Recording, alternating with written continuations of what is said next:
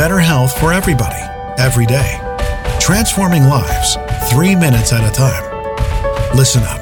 This is your daily health tip from The Good Company. Hey, welcome back to today's health tip. This is Melissa from The Good Company. Here we talk about simple changes and better choices every single day. We work on our wellness all the time. Remember, we make time for wellness or we will be making time for sickness. Today is Tone Up Thursday, and I wanted to share something with you that I heard the other day at my fitness class. I've been taking some Orange Theory fitness class.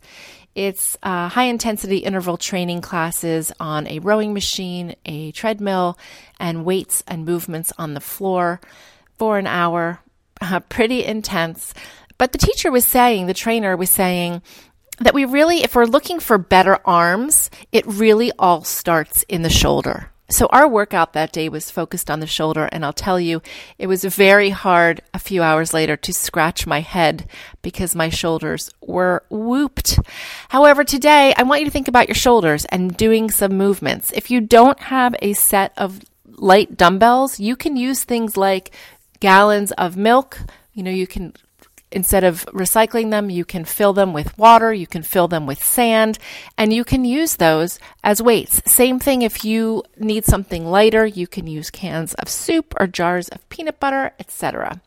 So the movements you can think about for the shoulders are standing with your feet hip width apart, with the cans or the weights on your shoulders and lifting directly up. Remember, anytime we're lifting, we want to hold our core in tight and we want to breathe out with exertion. So when it starts to feel difficult, we breathe out and we breathe back in as we bring those weights back down to our shoulders.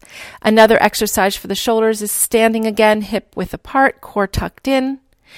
You simply do a front raise with the weight in front of you, raising to about shoulder height, holding for a second, and releasing back down. Nice and slow movements. We can do this also out to the side for a lateral raise. So those are 3 easy movements that you guys could do today.